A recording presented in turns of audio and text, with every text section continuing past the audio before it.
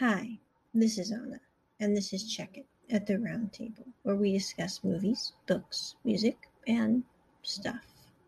Today, we are discussing a film, an oldie but a goodie, called Elizabethtown. This film came out in 2005 ish, I'm thinking. I really wanted to see this when it came out, but it has literally taken me 16 years to see this film. And it was a very interesting experience. This film stars Orlando Bloom and Kirsten Dunst and is about a man who loses $1 billion in the shoe industry and then comes home to kill himself and finds out his dad's died. So he has to go take care of things back in Kentucky because his mom and his sister don't want to go down and meet the relatives. This film is really a interesting encapsulation of what life was like in the Midwest during my early childhood. This is one of those films that's like, I don't mean it weird. If you grew up in the Midwest of America, it's like walking back into your family from the past. It's kind of freaky in many ways, both the bad and the good. I mean, even down to the like taking the guy into the bedroom to show him the ancestors on the wall and all the mismatched frames. I mean, that is so like my family was. But I really liked this film. I liked it because it's not an easy film. It's about people who are going through difficult times. Some might say that they put themselves through it on their own. Some might say that, fate dealt them a blow. But it's really about how people handled the situation. Did they handle it all well? Can definitely say no, not really on some of it. They handled it rather poorly. But I think the star of the show really is the character of Claire, who is a flight attendant and whose life is very, very difficult. You never really find out in the story if what she says is true. She's always telling the main character, who's played by Orlando Bloom, that she has a boyfriend, but she's really just his basically substitute for when he's not busy with work, he comes to visit. And at the end of the day, I don't mean it weird. Maybe it's just because of the cynic in me, but I'm saying they're going when she first starts talking about Ben, she probably doesn't have anybody in her life that way, but she doesn't want anyone to think that. So she says she has Ben. But anyway, Kirsten Dunst's character is heartbreaking but absolutely amazing at the same time in the way that she approaches certain parts of her life, like her romantic relationships with Orlando Bloom's character. I mean, I'm not trying to where I'm going. She was so darn cool. um he really got lucky with that one, but I'm just saying. So but at the end of the day, it's basically about Orlando Bloom's character in the story having to figure out how to deal with his dad's death, having to figure out how to deal with having not come home to visit family who he literally hasn't seen since he was probably about 6 years old.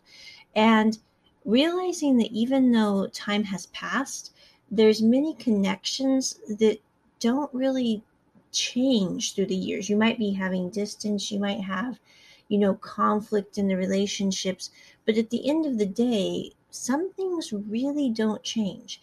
And this was a really cool film for me to see because it kind of reminded me of the both the negative and the positive of growing up in the Midwest with a large family. And also, it's a lot like if anyone's familiar with The Young Sheldon, which is absolutely wonderful. Anna really can't say enough about how cool The Young Sheldon is. I'm just saying.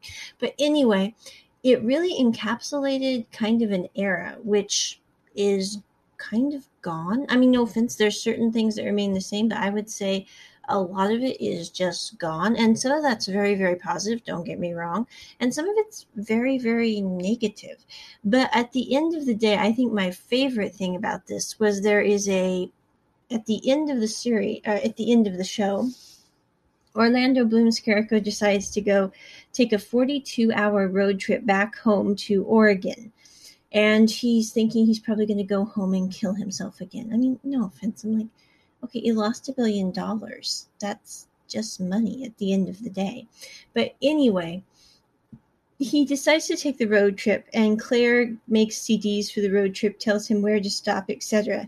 At the end of the trip, he has the option to go to the world's second largest farmers market, and there's a fork in the road. He has to decide, is he going to finish his trip or look for the girl in the red hat? And I think at the end of the day, he made a very big decision because, one fiasco can lead to things that aren't a fiasco. I think it's kind of like, if anyone's familiar with the work of Henry Petroski, the brilliant engineer who writes amazing books. Um, he wrote a book called Success Through Failure. And it basically says that, in engineering, we all look at failure as, a bridge collapses. This is a disaster. But we learn how to build better bridges. We learn how to repair things so that they don't break in the future. And if we didn't have our failures in life, we wouldn't really appreciate our successes. I mean, no offense, but to me, the failures in my life, it's like, yeah, that was maybe an epic fail. Some of it was my fault, some of it wasn't. But at the end of the day, was it totally worth having the epic fail? Honestly, all the failures, I'd say, yeah, undoubtedly. I would much rather have the epic fail and go on to have success in the future. Because honestly, all the epic failures have led to amazing success. Now, there's some that are going, they're still waiting in the wings, but pretty much, yeah, totally.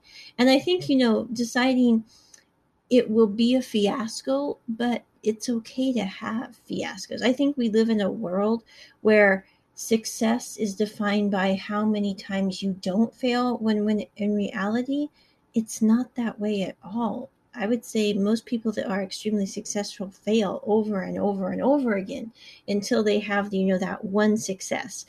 If anyone's ever seen Meet the Robinsons, there's a hilarious scene where the kid screws up making his peanut butter and jelly sandwich dispenser, and he feels terrible that he failed. And everyone in his family from the future is sitting there going, you failed epically. This is awesome. Because if you didn't have the failure, you wouldn't appreciate the success. And then they take him around and show him all the epic failures of his future self that led to his great success in the end. But this is a movie that I honestly had no idea what it was really about. I always liked the preview to it, and I was like, I really want to see that someday. And I was at the library this last week, and I thought, you could wait for someday forever, and it's been 16 years on them, so you might as well do someday today. And so I took that fork in the road and got the video, and I could not be happier, because this one I would probably give an absolute 10 to. Now, there are certain things that I wouldn't probably want to watch this movie with small children, because there are certain language topics we really don't want to discuss with the kiddies. But for the most part, like if you had kids in high school, you could definitely watch this with them without any trouble. And I think it would bring up some very important discussion topics, like, how do people see themselves? How are they going to relate with the world? How do you handle failure when it comes? Because, if you live long enough and if you're breathing, you're probably going to have some epic fails and fiascos. They might not be $1 billion worth of shoe loss, but they're going to be something like that could seem tremendously terrible. But at the end of the day, it should really just be something that you sit there, think about, maybe mourn a little bit, and then move on, because you've got things to do. And as long as you're breathing, you got a reason to be here. So, anyway, I honestly, this is one of the few American films I have seen in a long time that I'm sitting there going, yes, we have a winner. And it also has Susan Sarandon, who I really like as an actress. And she is excellent in this movie, where her husband is the one who passes away in the show, Mitch. And she decides she's going to learn tap dancing, learn how to cook organically, and learn how to fix her car and the toilet. The car ends up almost eating her when the hood locks her in the engine block. And she does fix the toilet, but she can't cook at all. And she does learn to tap dance. And so, anyway, honestly, you should definitely check this out if you have not seen it before. It is very dated because 16 years have passed since it came out, but it is honestly one of the best films I have seen in a long, long while for the Western world productions. Although, I primarily watch Asian drama, and I'm proud of that. But anyway, I'm also proud of good Western drama, but Asian drama is usually what I lean toward. So with that, check it at the round table. And that's my review of Elizabethtown, starring Orlando Bloom and Kirsten Dunst. Bye. It's more about, I can't believe I have someone in my life than it's about, that passionate moment. But I think that that's why Anna likes it, because it makes me sit about and go, what do I appreciate in my life? What relationships do I consider? And, to send that email to let someone, yeah, you mean a lot to me. Thank you for being my friend for how many years? Those kind of things matter. And I think they often get overlooked because we're so darn busy in our societies. I mean, we're trying to constantly monitor Twitter and Facebook and Instagram and emails, and it's exhausting sometimes. And we forget to, drop that message to somebody who we really care about, rather more than the 50 likes that we get on whatever picture we just uploaded with a cute dog or something. But that's the things that really count at the end of the day. It's like Mr. Turk in his video Look Up on YouTube. And I think that's kind of what this whole Elizabethtown movie was about, is looking up and taking time to really see people. Because it's one thing to be doing and it's another thing to be being. And being is typically the better way to go. And with that, Anna out. Check it at the round table. Bye. Hi, peeps. Anna here. Just wanted to add a little add in. Another thing that I really liked about this film is there is, throughout the film, mentions of people being substitute people, meaning they are not the ones that people want to end up. They're just the ones that people are basically biding their time with. And it can be in romantic relationships, it can be in friendships, it can be in any kind of relationship.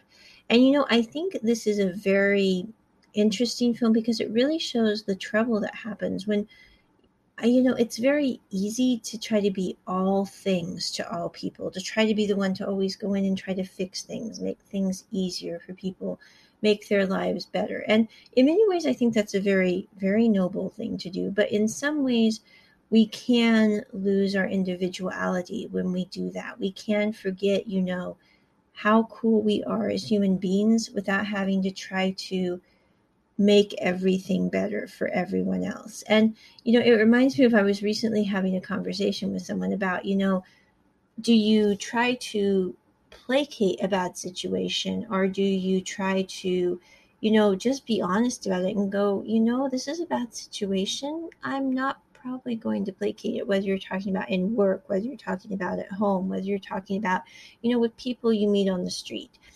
And it's kind of interesting because I was talking to this other person. They said, sometimes you can lose your individuality when you try to make other people feel better at the expense of yourself and your core values. And I thought, that's really a good way to look at this, because oftentimes, I don't know, maybe it's just because I was raised as an oldest, but oftentimes I will try to go into a situation, whether we're talking about work, whether we're talking about home, whether we're talking about something else, and I'll be going, how can I make this better for someone else? And then at the end of the day, maybe like in the last 50 minutes, I'll sit there and go, and what do I want to do to accomplish so that it's kind of a fun day for me?